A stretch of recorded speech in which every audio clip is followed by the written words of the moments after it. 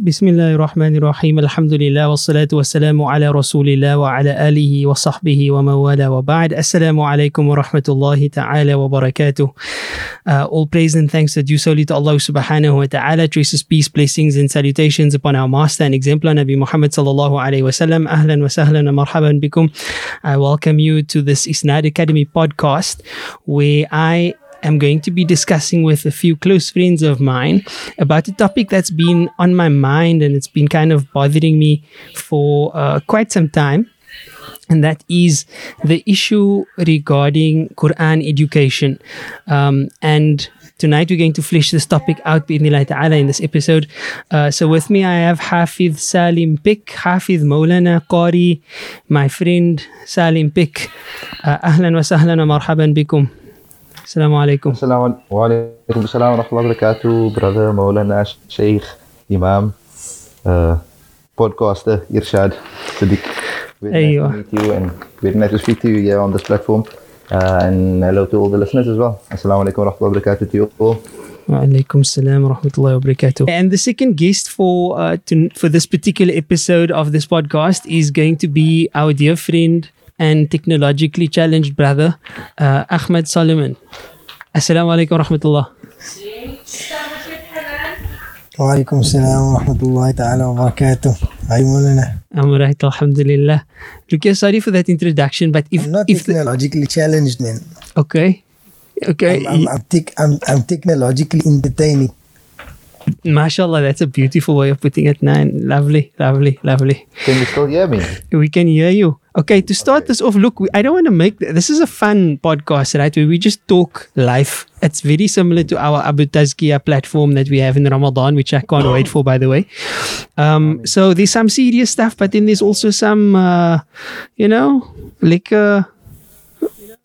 keep it real. So to start off with, I'm going to say, Salim. Yes, sir? Give us a joke. What did the fish say when he swam into the wall? Damn. MashaAllah.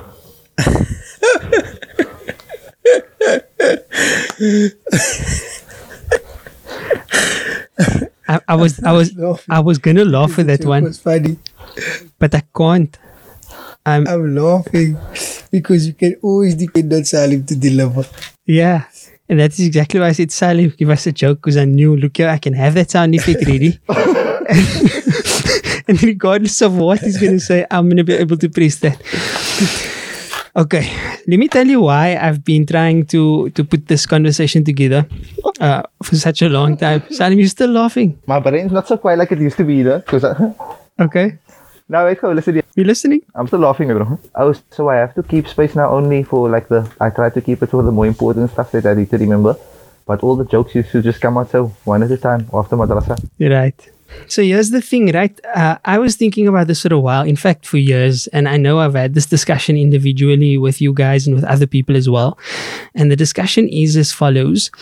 Whenever somebody wants to become pious and learn deen, or they want that for their family member, specifically their son, their daughter, etc., one of the first things they think about and one of the first things they decide on is, we need to go study hifz. And my experience with hifz, and I must add this here, I'm not a hafiz. I feel like I'm a lifelong hifz student. So I've got a bit of a unique experience with hifz in that I did not start studying hifz when I was very young. My parents didn't send me to go and study hifz. My first exposure to the Quran on a serious basis was Arabic and the understanding thereof. So from two huffaz, one who's dedicated to the sciences all around, and another who's dedicated to not only learning and teaching the Quran, but also has his own hifz school.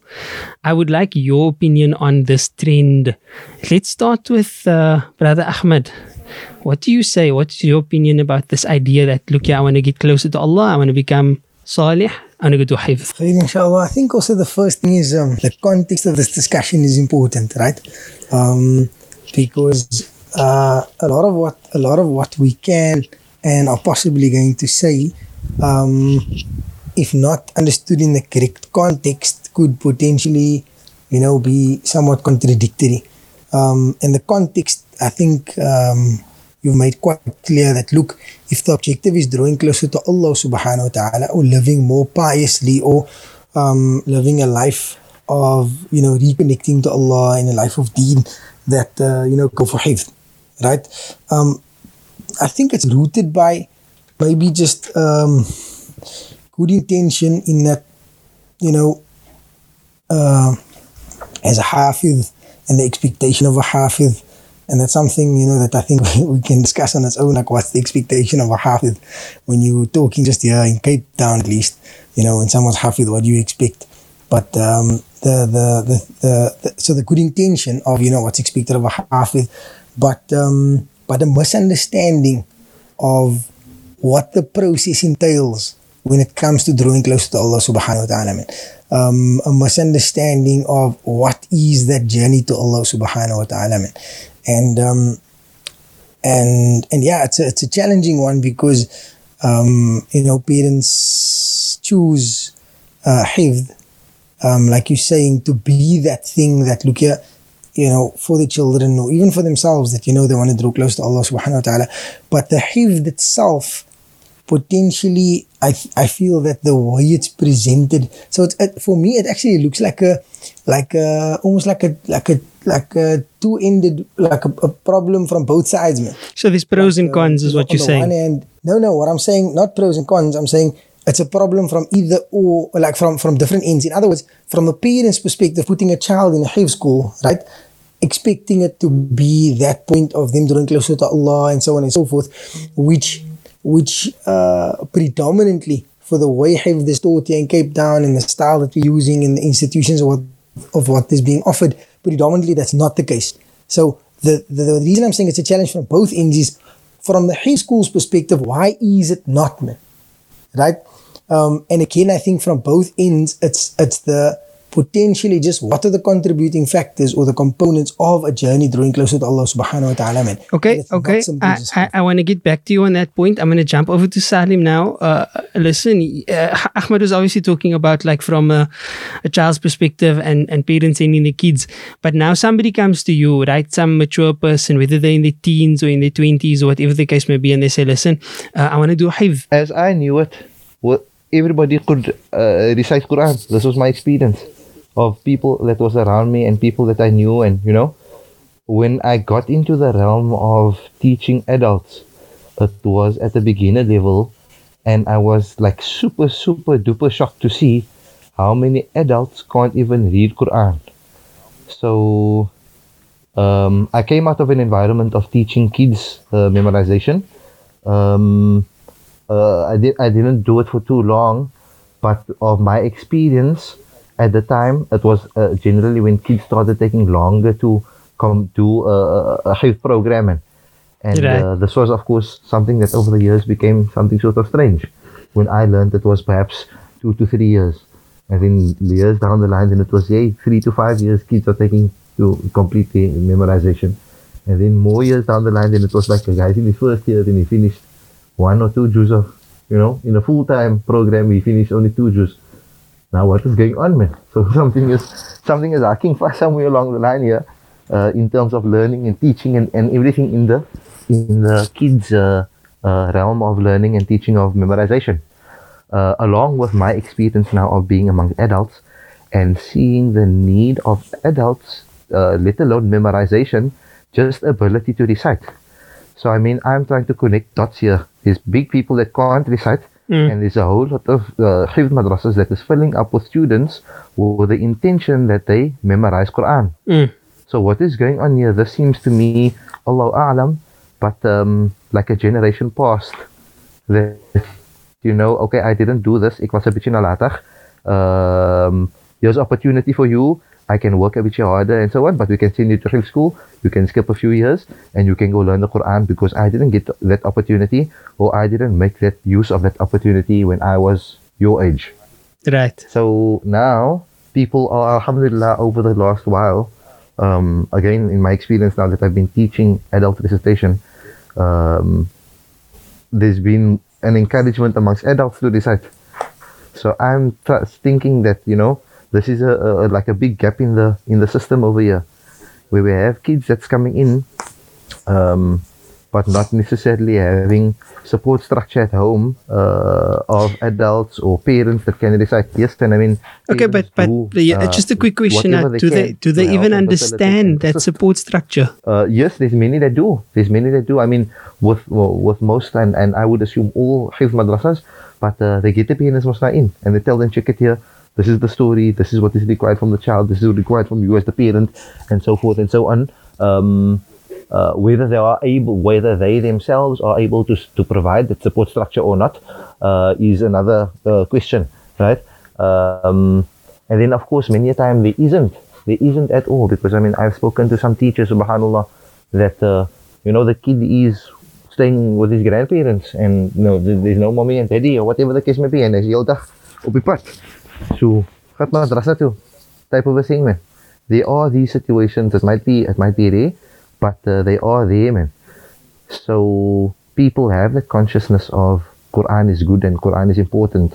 However, the fact that all the cogs in the clock are not working together, and perhaps some of them are even broken, is causing that the whole time is out. Okay, so Ahmad, with regards to kids wanting to study Hifz, or parents wanting to send their kids studying Hifz, or even young adults, wanting to study Hifz, do you think that a large percentage of people fall in love with the idea of being a Hafiz, but don't really know what they're getting themselves into and what it is that they're signing up for? Definitely.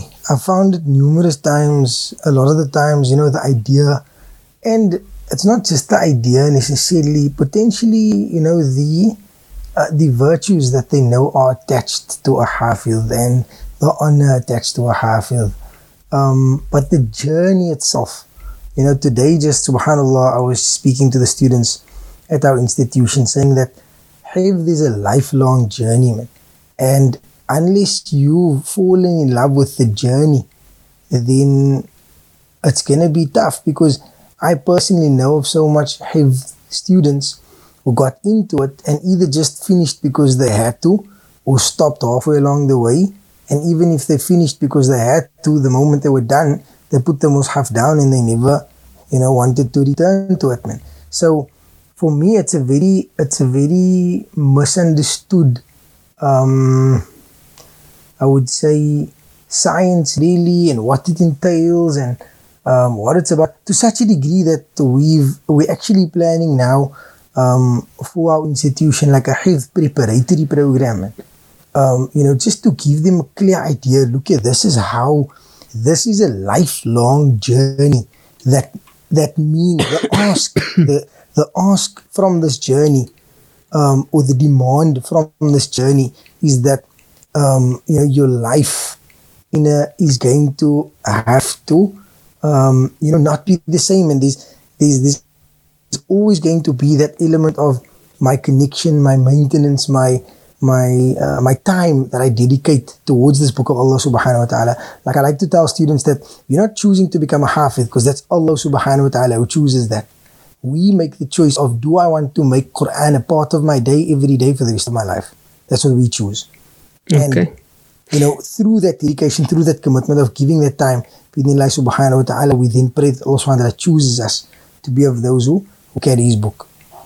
No, I like that. So what it comes down to is that you're not buying into the process of memorizing. You're actually supposed to buy into the lifestyle of being a reciter of the Quran every day of your life, because that's the objective, and that's really the definitely, that's just the objective when it comes to the memorization aspect.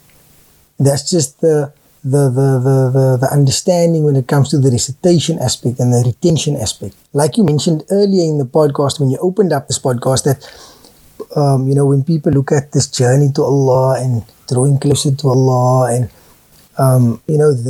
those are separate components, different components, additional components, because reading for your revision, and reading for your learning your new work, and reading to try and understand, and reading to ponder on the verses, these are like separate components of the journey altogether. Okay. Salim, you still there? I'm here. Bismillah. Okay, look here. I want to ask you straight up, man. What should a person know before they dive into this journey of hifz? What is it in terms of dedication that they need to be willing to commit to for the rest of their lives? As opposed to thinking that they're only committing to a 2-year program or a 3-year program. Bismillah.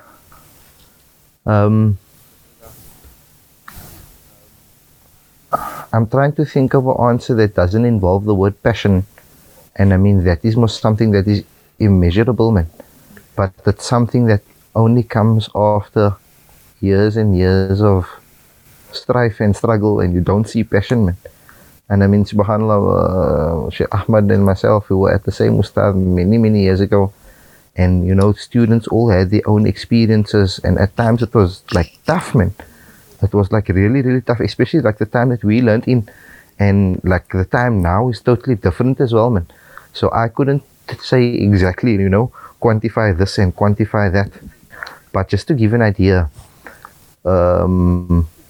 schools today, as compared to schools yesteryear, our school in particular, again, I can only speak from my experience, but our learning time was in the morning and presentation time.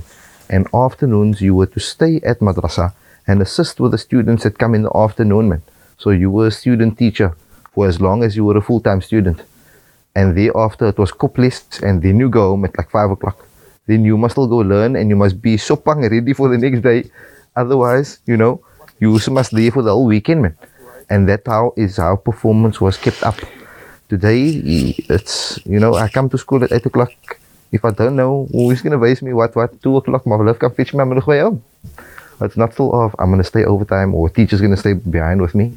The teachers have other commitments after school as well, and we understand that. So, in terms of the dedication, it now takes so much more from the home environment to keep results up and to keep recitation up to standard, man.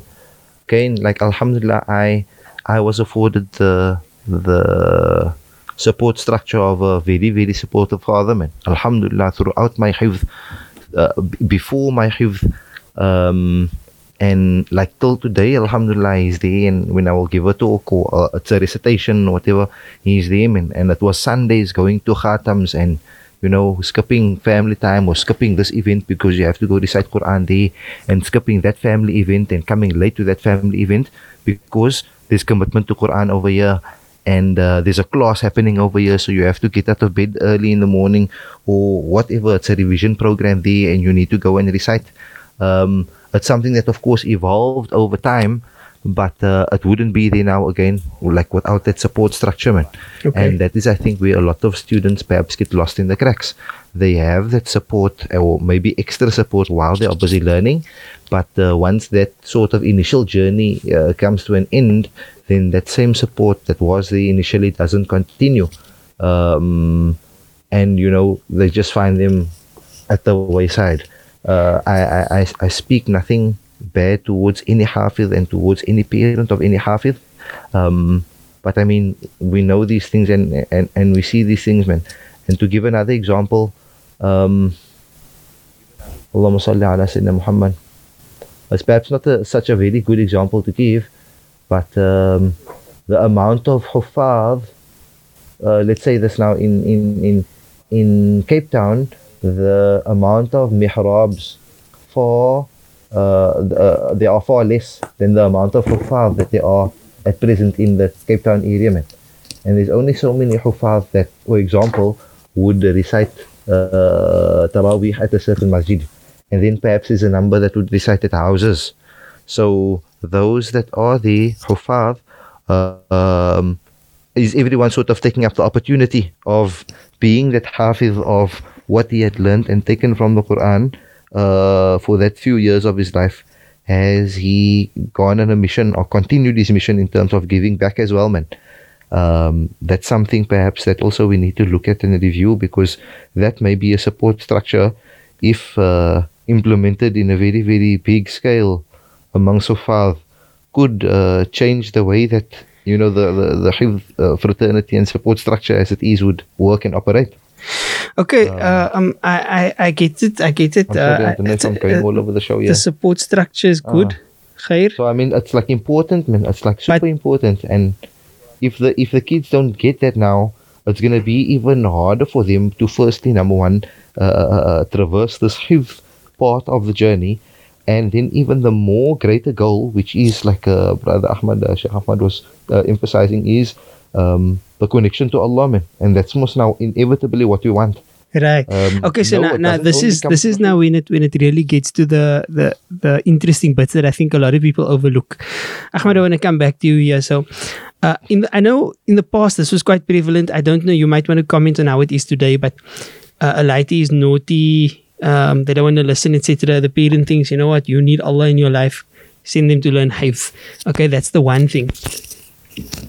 The other thing is, a person who decides on their own, or a child who decides on their own that, listen, mommy, daddy, I want to go and study hifz. It's a big decision.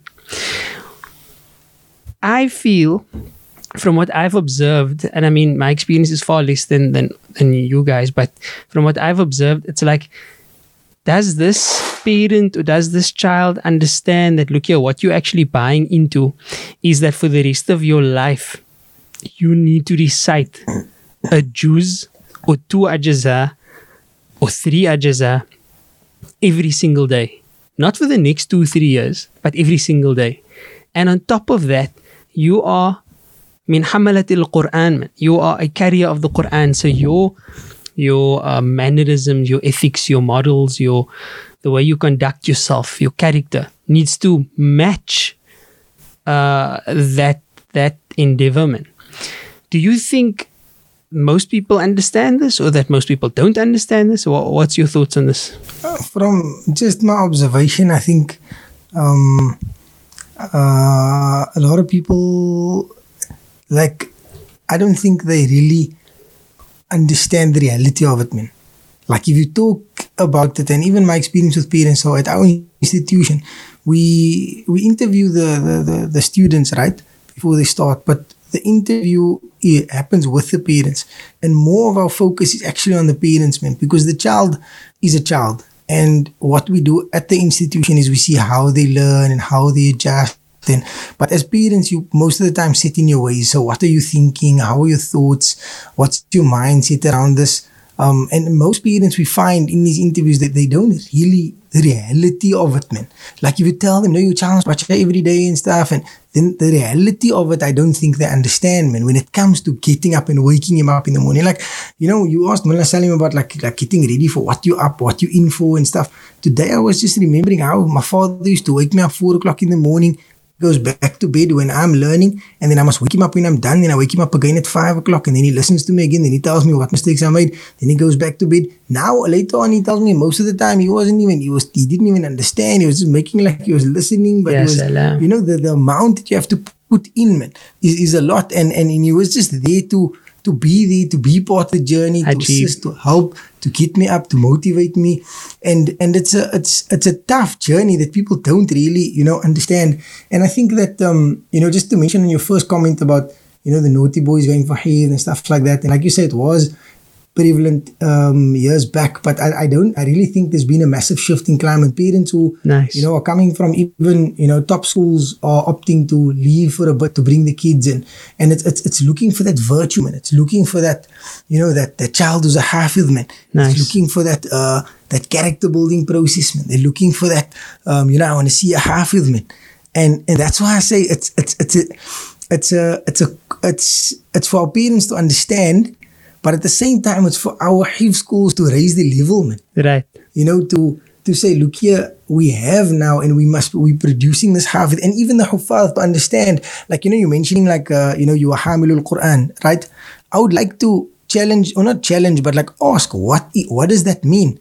Is a hamilul Quran one who has memorized the Quran, man? Because our kids, and I make a joke with him about it, I'm like, if you memorize the Quran, you're the same like a USB. I can copy the whole Quran into USB, and when I click play, then it's going to play.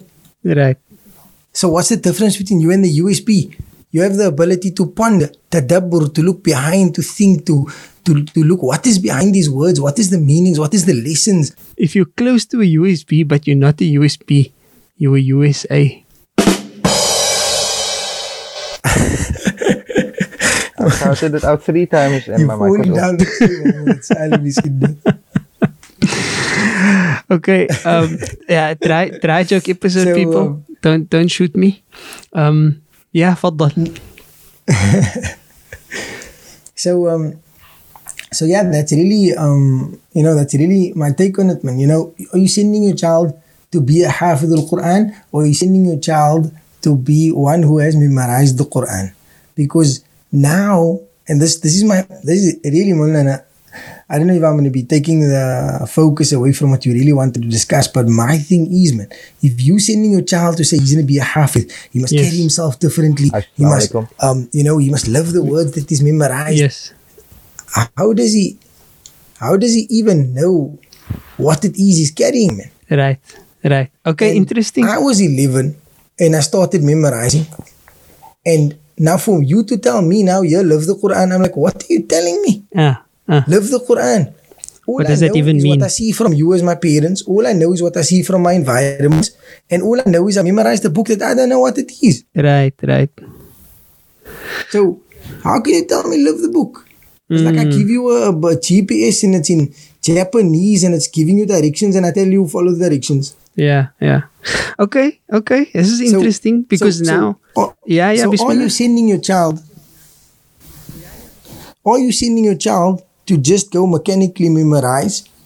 Right? Now you've memorized it. And don't get me wrong, I'm not taking any of the virtue away of memorizing the Quran. Of course. But I'm saying that if we can really understand the definitions of what it is, or the expectation on what is the expectation from someone who's just memorized the Quran. Like people, if they say you're Hafidh, they're like, oh, mashallah, lead the salah. I've met people who's memorized the entire Quran, 16 years old, and they don't understand the basics of salah. Right. But people just think automatically because you know the Quran. So who's leading salah in front. Yes. And that's telltale signs of a community who doesn't understand what it is that Hufadh are getting when they send him to learn Hifz. Right. It's like, oh, he's Hafidh, Bismillah, can lead the salah. Okay, he's Hafidh, he can, make dua. Okay, he's Hafidh. But what are the process that they are actually going through, man? So if we look from a parent perspective, from an individual perspective, like, okay, I want to learn Hifz, then understand Hifz, if you understand it, lafzan, you're going to just memorize the word of Allah subhanahu wa ta'ala and maintain it. And there's virtue in that, there's reward in that, there's lots and lots of reward in that. What you're really identifying is that don't look at Hifz as the journey, but rather as a step in the journey, one leg of the journey, but it's just a part of many parts that actually completes your journey for you. And that you can't look at Hifz as, right, okay, I memorized the Quran, so I've got it. No, you've still got the understanding of the Quran to go, you've got the qira'ah to go, you've got the akhlaq to go, the application of it to go. You must still learn the fiqh and how to live that Quran that you've memorized. Salim, I want you to comment on that as well, but in addition, what do you think about this, right? And I know I discussed this with you in person many years ago, but somebody comes to me and they tell me, listen, I want to recite the Quran. And I know it's going to sound funny to the listeners, but imagine I tell them, look, don't memorize the Quran. You're starting at the wrong point in the journey. You should first get to the point where you can bacha 1 juz a day consistently every single day. And if you can do that for more than 2 months, more than 3 months, every single day you bacha that juz, then you have what it takes to start the journey of Hifz. What are your thoughts on this? Bismillah. So, yeah, that was actually coming part of the experience that I gained when teaching adults, because when I started with adults and I saw they can't even bacha properly, man, how are they going to memorize? And even with then I thought, but this can be done with students as well. So the idea was actually exactly that. Just as a Hifz student would revise after he's done having memorized the Quran, why not let the students revise in that way before they start memorizing the Quran? You're going a bit soft there, Salim. Can you hear me now? Yes. the way that they revise after they memorized, why don't we let them revise like that before they memorize? Right. That way, they don't yet have the pressure, the responsibility, the whatever of memorizing the Quran first, and then they don't have sort of this fear of forgetting it. I mean, I remember with a very, very good friend of mine, very, very close. I don't think I should mention his name right now, but also having the sort of intention to memorize the Quran. And he went about it by making himself fluent first before the memorizing a stitch of Quran, man. And that made his whole memorization process easier. Right. So, what people sometimes are looking for when they say they want to memorize the Quran is not that. It is the idea of connection to Quran, man. And the first outlet or the first avenue that we think that is connection is hifz, which is why we have this very, very strong connection to it, man. And then what follows that is that it must happen in a certain way. So it must go to full-time hifz school. And then we take our kids out of school and they must go to full-time hifz madrasa. Which is a major big move to do. What I mean? Yeah. There's so many other formats that it can be done in. It just needs for us to think a little bit more and differently outside of the box, and to have a committed enough student that is ready to understand that this is a long distance race going on here, man. Right. And not just this 2-year, 3-year program that you're going to start and stop. No, they must understand that from the beginning. This is a long distance program, man. And I mean, of course, that is an easy way even for hifz schools to like sort of take a litmus test. How's this guy with his reading before he starts memorizing? You know what I mean? If he proves himself in his reading and he develops that way, then memorization would of course come easier. What I see, alhamdulillah, and I mean I give testimony for my own kids, and it's a very, very good school, alhamdulillah. But I mean the teacher's approach is again exactly like this. Read and give him not a small amount, but give him a big amount of reading. And I mean he just very, very recently went into the Quran, alhamdulillah. So he finished the surah, went into the Quran. They give him a lot of lesson, and he reads hak and tak, but every day's hak and tak improves to the next day, man. So now it's less hak and tak after half a juz than what it was right at the beginning. So what if he continues? Just leave him and let him hak and tak for another juz and another juz. Soon it will be like he learned how to read English, for example. Right. And they and they pick up the English, and once upon a time, and then you'll see in a couple of years' time they're reading English fluently. Yes. So let them read Arabic in the exact same way. Yes. And that sort of has been my encouragement to the adults, to get back to your question. Right. In the exact same way that we teach the kids, you need to make that a part of your lifestyle. That reading, like you're saying, that if that 5 minutes after every waqt, subhanallah, I'm doing, and I have to connect this because it's so phenomenal. The barakah of Quran and the way that I learned Quran. I'm doing this other physical training things, and me and you had quite a bit of chatting about that as well. But to bring this in and how I see physical training now, and how I correlate that with Quran and Quran learning and coaching and training as well. It's really, really phenomenal the way that you can change a program and the way that you can get like the results, man. So with consistency. Yes, with consistency. That is like the main ingredient of any different syllabus or structure or type of program that you're going to have. Yeah. And it, of course, must be stuck to. No matter what it is, you get the program, you stick to that specific program, you are consistent on it, and it will bring results, inshallah. Yeah, you know what? For anything in life, to be tested in. For anything in life that is worth striving for, and that is like a major accomplishment, its primary ingredient is consistency. Now, I actually want both of your thoughts on this before we wrap up, because before I give you what I want you to comment on, I think there's a few aspects that need to be discussed and discussed thoroughly. There is primary education, like what is the state of our primary education in terms of recitation? Like, how are madrasas doing it? Has it, after all these years, has it now been formalized, and is it uniform across the board? Where are we lacking? Are the teachers skilled and equipped and educated enough to pass on this knowledge to the kids? What's the state of affairs in the ummah today? Then there is the whole process in madaris of going through an entire surah, a very specific surah. Should it be a specific surah? Should it be a different surah? Is the surah good enough? Etc. The idea of doing madrasa once a week on a Saturday or on a Sunday. There's a lot with regards to that education. And obviously, we're not looking at all the other subjects yet. We're just looking at the Quran education. Then there's the high school and what happens there. We know that there's a lot of challenges there. And then post high school, okay, what do? Do you go into a Hifz program? Do you go into a other type of program like a Arabic and Islamic studies course, right? Because that's also an option. Or even more so, do you take your kid out of school to go and do Hifz? So there's a lot of these discussions, and I think there's no broad guidelines for the community on this. There's no like a book that you can read to help you make these decisions. You have to basically go and consult individuals, and everybody's going to give you their own perspective. And I don't think these discussions have been brought to the fore, which is why I'm so interested in it.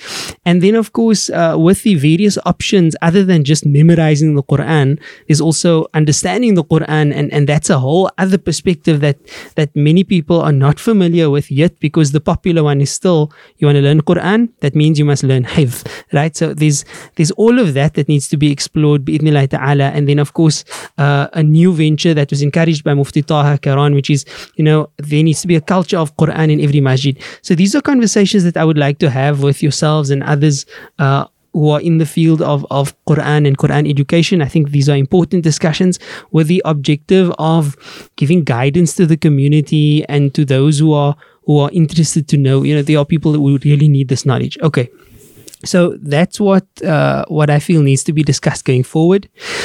But right now, I want your comments on, Ahmad was mentioning, have a program of like a Hifz prep type of program. But what if you have, like a job shadowing thing, but for Hifz? So students who are interested in Hifz, there's a set course that takes place, let's say over the holiday period, where in 1 week, you have to come from 8 until say 2 o'clock or 3 o'clock the afternoon, and you'll be put through a rigorous program of Hifz on a few days of that 1 week. And another type of venture, for example, like Arabic and Islamic studies, like a Darun Naim type of thing, or IPSA type of thing, or Medina, or whatever the case may be. So you get to see the differences and what the one entails and what the other one entails, and you can actually feel what it's like to be a Hifz student before you take that plunge and actually get your parents to take you out of school, or actually have your parents see what's happening there. And I think it's so important, in addition to actually letting them see, but also for the teachers to be able to give feedback to the parent and say, you know what, some people are cut out for Hifz, and some people are just not cut out for Hifz. Their talent would be elsewhere. And if you're going to put your child through this, they are going to struggle, and they're not going to be happy in it. I'm just thinking out loud, is this a good idea?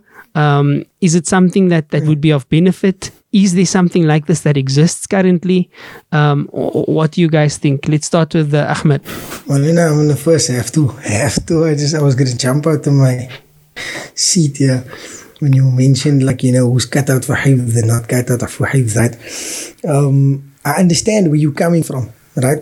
But that's something that I completely disagree with, man, in terms of in any shape or form, an assessment, a course that can actually make that determination, man. Because wallahi, I've seen in our students and even people who were learning with me, people who were learning when I went back to do my revision, the most surprising cases of people who, no matter what, I know of a student who is currently still teaching Hifz, completed Hifz, went from school to school, and almost every school, and if I must mention the schools, you'll know it's reputable names, that said, you are not cut out for Hifz. This child will never finish the Quran. This child was told that he must give up, he'll never be a Hafiz. And today he's completed, he's teaching Quran, and I've seen this so many times. I had a student, subhanAllah, that started and had such a bad stutter, right? A very, very bad stutter, that it took me about 45 minutes to listen to just a few lines of his recitation. Now, generally, if someone's reading an average pace, they would read a page in about, say, a minute to a minute and a half, maybe 2 minutes, right? He would take like for 3 or 4 lines, almost 40 minutes, and I would sit and listen. But wallahi, by the time, I think when he was 8 Jews, he was learning with me. So if he was, when the first year when we started, so we had slightly a bit less students. And when part of our system is if you 5 Jews, you must be able to read 5 Jews. He was 8 Jews and he was reading 8 Jews on a Friday morning before Jumu'ah. The same boy that took 45 minutes to read 3 or 4 lines.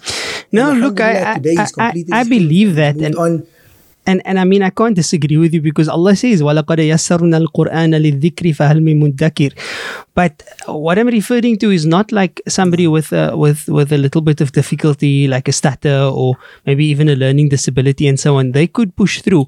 But I definitely think you get certain psychological states that a person may be in, or even just a non-willingness, like a parent forces the child to learn and this child just doesn't want to, regardless of what they are trying and regardless of what the teachers try. This is just not what the child wants. I'm sure that most instances could be overcome with some strategy, but certainly you're going to get cases wherein this is just not for that person. The strategy in that case, Maulana, I have to cut in here, would be to leave them alone. And, or rather, like Tamaf, not leave them alone. To passively influence via Quran and with Quran. So, in that case, the structure would do like every single thing and that person would just go about their own way, man. You know what I mean? It's like, as jou ma nou genoeg saam met jou gepraat het, wat maak sy? Sy los maar net van jou af en maak dua, type of a thing. So... Right. Even there, like I seen parents who just say, no, it doesn't matter. No matter what you're telling me, we're not going to give up. And then if you don't want to teach him, I'll put him in another school. Right. And they just keep going and they never give up. And they, like when Salim was saying earlier, that consistency, they just keep going. They just keep going. No matter what people are saying, they're saying, look, he can't memorize. Like we give it to him, 5 minutes later, it's gone. He can't. Wallahi, and that's why I'm so passionate about it, because I've seen it, man, over and over. So, look, I know that was like just part of what you asked me to comment on, right? And I just thought I'd share my thoughts with that. Yeah? Ahmad, no, just in that case, man, I mean, you're saying that persistence, when it comes from the parents, so, you don't know of that dua of the parents for the child, man. And sometimes it's like perfectly in its place, and after all that hard graft, the child does make it through, man. But maybe on the other side, there is the persistence. Yeah. And the parent makes a dua and the dua isn't accepted and the child doesn't make it through. We don't know, man. Yeah, look, it scares me. It scares me what you guys are saying. Like a positive or a negative thing, man. Yes. You know what I mean? Because look, you don't know. On the one hand, those who are studying with me will know that we know someone that took 9 years for the hifz. And that's like, Again, look, anyone, I mean, I'm sure all of us can pull out positive cases. But on the other hand, I've also heard of people who secretly hate the Quran because of what they were put through. Or they hate the experience that they had. Yeah, I mean, for them, it comes down to the same thing, right? I mean, in essence, yes, they hate the experience, but it's very difficult to divorce the experience from the object. Okay, I think listening to your concern. تفضل. No, Bismillah, Ahmad. تفضل. Okay, I'll تفضل. Listening to your concern now, Malaysia. I waited. Hey, okay. 9 years and what's the name? We always looked at it as being like a negative, man, because of the fact that it was now full time. But what if it wasn't full time? That's just the thing with adult learning. So Alhamdulillah, I have one student that's with me now for about 7 or 8 years, almost 9 years maybe. And they had memorized half of the Quran, Alhamdulillah. About 10 juz they did with me, and 5 juz they did on their own previously. MashaAllah. But twice a week. This was like the tartib over the last couple of years. He's been reading consistently on his own, and I've been there as a accountability partner type of thing. Lovely. Twice a week, and he goes over his lessons, and I advise. And I will, we started on reading inside the Quran, and he's been journeying with himself and learning his own lessons and back lessons and so on. And show me one of the Sahaba that memorized the Quran even in the 2 years. The Prophet sallallahu alaihi wasallam took Subhanallah. 23 years to memorize the entire Quran. Subhanallah. Yes, that was revealed in the entire 23 years. But I mean, the idea was exactly that, man. It shouldn't be a 2-year injection. It should be وَكُلًّا نَقُصُّ عَلَيْكَ مِنْ أَنْبَاءِ الرُّسُلِ مَا نُثَبِّتُ بِهِ فُؤَادَكَ. Every single time you're going to get a new story. You know what I mean? That lesson is going to slack your most, man. And I love what you're saying. I love what you're saying, Kasam. It's my belief, but on the other side, I also do understand that education develops over time, and then we streamline it, and we have a program and so on, and it has its pros and its cons. But that's another conversation. I still want to know about the thing that I asked you guys about. About the whole prep thing. Let me quickly jump in here, right? Let me quickly jump in here, right? Because me and Mullah Salim spoke the same time just now, and then he spoke now. I want to speak quickly and tell you this one thing quickly. I think, right, that I'm kind of starting to hear where you're coming from, Mullah Irshad, right? When you mentioned the people who now... I don't even know where I'm coming from, but okay, Bismillah. Mushaf down. Like, I'm just listening, right? Like, they put the Mushaf down, they don't want it, they secretly hate Quran, they like, it was the worst period, it was... Now, that is reality. And I don't think that is tied into, he's not capable or he is capable. I think that's tied into a different challenge which we have in community, and I'm seeing it over and over. And it's more so with the younger kids, because when you come to adult learning, it's a choice you make. Yes. You try it doesn't work. Absolutely. Right? There's nothing there. This issue exists in youth who's placed in that space where they don't want to be forced to finish that. Yes, exactly. Now, that can be the same for anything, not just Quran. Yes. People who hate high school, people who hated, in any period. So there the issue lies at that miscommunication between parent and child. Yeah. Now, all I was saying is that you do get scenarios in which a child is just not, for that whatever reason, is not going to be cut out for this journey because they're not wanting it, and they're being forced it, or they're being force fed this journey by whoever and in what by any means necessary. So my point is not the specific scenario. It's just that you would get some scenarios in which people have to just look here. Yes, uncle, auntie, stop hitting your child, man. Your child is coming in, you're crying every day. Etc., etc. But anyway, again, like I said, that's a whole other discussion. We must talk about capital punishment and, the fact that we clearly saw it worked in the past and probably still today works, but etc., etc. So that's another discussion which must be had. But I would really like to hear your thoughts on a program where parents and potential students can actually engage in what life is like as a Hafiz or student of the Quran from a different perspective before they take the plunge and actually sign up for full-time studies.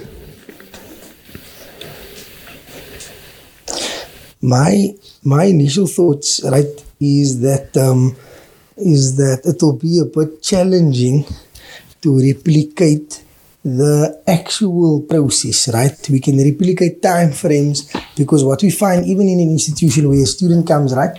So the way we divide classes, right? There's a certain amount of students in the class that are just starting out, and there's a certain amount that are, halfway through, and then there's a certain amount that's going towards the end part of the memorization journey, right? Because a student who's just starting out, right? Now remember, they don't have the 30 juz to recite. They don't have the 5 juz door to be revising in the morning. They don't have, a 3/4 juz to fix up of recent work. So if they're going to get up at 4 in the morning and have nothing to do, then it's going to be like, okay, we're up at 4, we're reading this few lines. And even in the start of the journey, like we tell parents, the journey for the child is gonna development. So we don't expect him to sit 3-4 hours from the start. In the beginning, just create that consistency. Okay, so they get up at 5 or they get up at 4, whatever time, and they read the lesson. The lesson takes them actually only 15 minutes, and they're actually ready for the next day. But now also what people don't understand is that you develop into your journey, man. Nobody comes and is able to read 5 juz just like that, man. You can't just all of a sudden open the Quran and read it, 6 juz a day, 4 hours a day, and it's sustainable, man. Right. So a process like that, I feel, would potentially almost even scare people. I mean, you guys were mentioning fitness earlier. You don't come and run 21 kilometers, man. You might physically make it to the end, but my God, you're never going to want to look at a running trail again.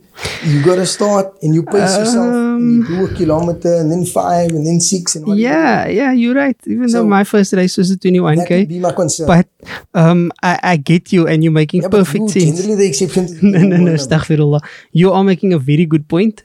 I do think, however, that with some strategy and some thought, we could potentially create a workshop type of program where a picture is painted as vividly as possible with, as you said, the schedules, the amount of reading, the environment of reading Quran. I mean, just give you a small example. When I started at Darul Naim, right, I moved from high school learning in a desk to sitting on the floor from 8 o'clock till 1 o'clock.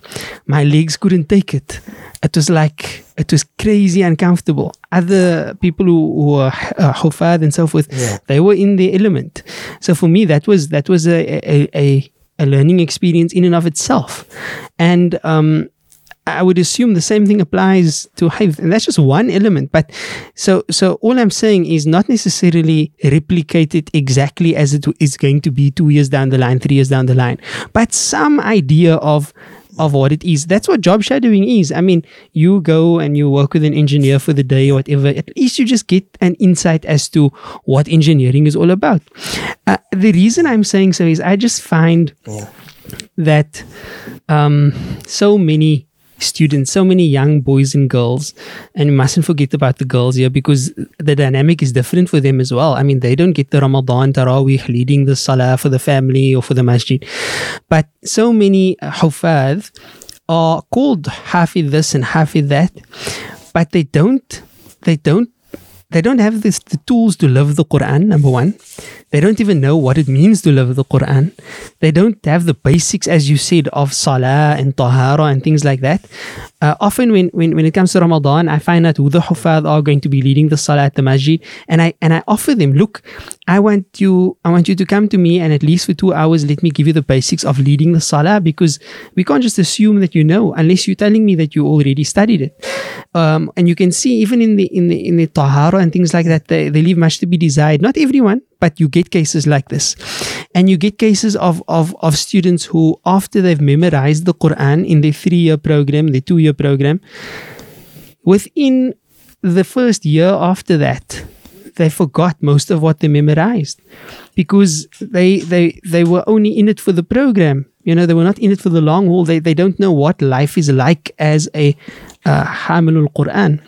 So this is just some of the things that I think about and I feel, and I just thought I'd get your perspective on that. But I hear you, point taken. You can't replicate it exactly as it is, simply because it's not the same at the beginning as it is a couple of months down the line or a year down the line. I'd like to hear Salim's thoughts on this one as well. Salim, what do you think? What you're saying is very, very apt and very important, Manna. The job shadowing part, the idea of them seeing what it is like and what the processes are that are involved. I think a step before that actually comes the idea of inspiring towards Quran. That is something that is a level that is going to appeal to younger students, teenagers, young adults, older adults, middle-aged adults, very, very old people. How do we inspire them to Quran? Each one of them is going to have a language of their own that they're going to be speaking. And the Quran speaks that language. So how do we connect the two? In terms of everybody's different stage of life, the Quran speaks to them, and the Quran can speak, man. And it is for us that, alhamdulillah, have journeyed through these different stages to now look back and retrospectively say, look here, that is the message that I probably would have liked to hear at 10 years old. Because I'm seeing that message now, and it's like, yo, the first time I heard Sheikh Ahmad mention to me the story, or to us like last year, was Abu Tazkiyah, like the perspective of Nabi Nuh and his son, man. One of the perspectives that you spoke of there, like that's your child, man. And there's a certain limitation that even comes in there between a parent and a child. So I mean, this is something that I learned after so many years. I didn't see that aspect of the explanation of that verse and what I could have taken from them. And that was right for me now at this age that I am with the children that I now have, alhamdulillah. And maybe looking up from a 7 or 10-year-old perspective at that age, I would have seen the same verse differently, man. And now at the adult, I can see it differently. So I need to teach that small lady from this verse. Check it here. This is how this thing looks, man. And here's it in the Quran. And he will then be inspired. Shukran. And to each on a level, yeah. Exactly like that, to each on a level. And to every aspect that person is involved in their life, subhanallah. This is beauty of Quran, man. Fitness again, that came up earlier. How many ayat in Quran? وَفِي أَنفُسِكُمْ أَفَلَا تُبْصِرُونَ. And you can give this bracha, harte bayan of his running and his strength tactic and what. And it's related here to strength and physicality that is mentioned in the Quran. That man will be inspired, my bro. How are we going to inspire them? And if we inspire them, if they don't know how to read, they will learn how to read. If they know how to read, they will memorize. Absolutely. If they have memorized and they forgot, they will re-memorize. And MashaAllah. if they have already memorized, they will continue and go up another tier and ijazah and qira'at and understanding. How are we going to inspire them? How are we going to inspire ourselves? That is number one. Sheikh, Bismillah. Sheikh, you just dropped the bomb. Come.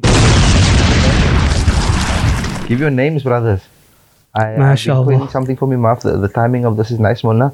But my tyd van agter die paal is wegstiek. My tyd van agter die paal wegstiek is klaar. That's it. Don't laugh, no. My tyd van agter die paal wegstiek is klaar. MashaAllah. And there's a mission, and this is the mission, inshallah. I feel so inspired, Mona, when students come on a regular to the class, man. And they're improving themselves with Quran. It's inspiring me so much to want to inspire more people out there, man. To say, check it here. Bacha, man. Wherever you are, however you are, bacha. If you got abdas, you don't have abdas, bacha. Wherever you're going, put the Quran on there, listen to it, bacha. And your life will be better, man. Everything will be better, Subhanallah. You inspiring me now, like you wouldn't believe. Ahmad and Salim, I mean, you guys can see there's a lot to discuss, and I think it's important for us to bring these conversations to the fore. Ahmad, you still with us? Okay. Definitely. So I want to ask you, as a closing comment, what advice would you give to the person who's sitting and listening now, or running and listening, or driving and listening, whatever the case may be, and this person is thinking, I really want to get closer to Allah, and I really want to improve my relationship with the Quran. Now, bear in mind, it may be a hafiz, it may be a former hafiz, if I can call it that. It may be a young person, it may be an elderly person, it may be somebody who cannot recite, and it may be somebody who can recite but they're very lazy in reciting. It may even be somebody who recites regularly. So, right across the board, you have the opportunity to give them nasiha because they're now inspired by Sheikh Salim's dropping the bomb there. What would you tell them?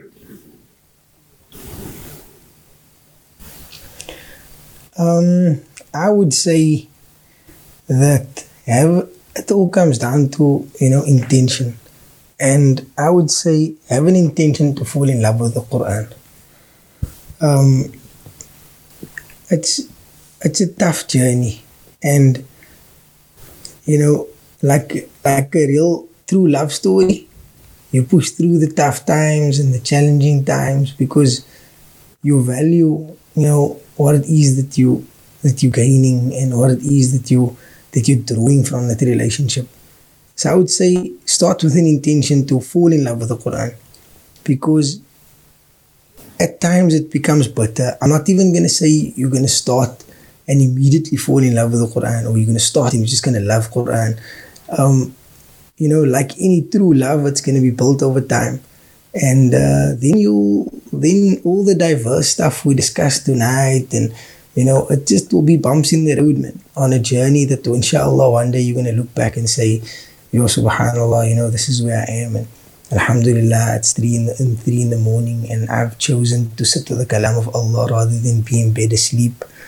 My family have gone to bed already. It's 2-3 hours after Isha. I'm still up reciting, and I love it and I enjoy it. So I'd say start with an intention to fall in love with the Quran, and definitely start with seeking its meanings with the intention of implementing it in your life. So have an intention to fall in love with a book that is going to reshape your life and your future and redefine what it is that's important to you and your values, and start a journey that you're never gonna be the same again. Sheikh Ismail always used to tell us, Sheikh Ismail Lond, our beloved respected teacher, always used to tell us that the moment you've memorized one letter of the Quran, one letter of the kalam of Khaliqu Kulli Shay, of the words of the Creator of everything, you can no longer be the same.